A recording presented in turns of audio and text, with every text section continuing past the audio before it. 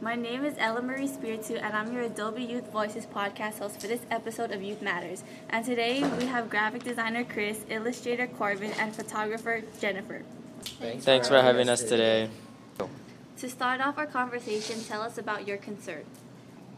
Sadly, did you know that 1 out of every 10 dogs born will find a permanent home? To start off the conversation off our tagline, Become a Friend, gets people attention and shows them that they should help animals in need. People should take action and help animals on the streets by taking them to the shelter or adopting them. That's very interesting. On the next thing, describe your design and how it communicates your concern. Our design has a happy feeling, making people want to help our animals, and it represents one of the strongest things in the world, friendship. In our design, we use a sans serif typeface to show our concern. Tell us, why did you decide on the image? What does it represent?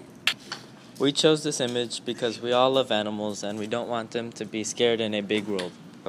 Well, that's all for this episode. Thanks for listening to Youth Matters, a podcast, Adobe Youth Voices. Follow us on Twitter and Instagram, AYV with us.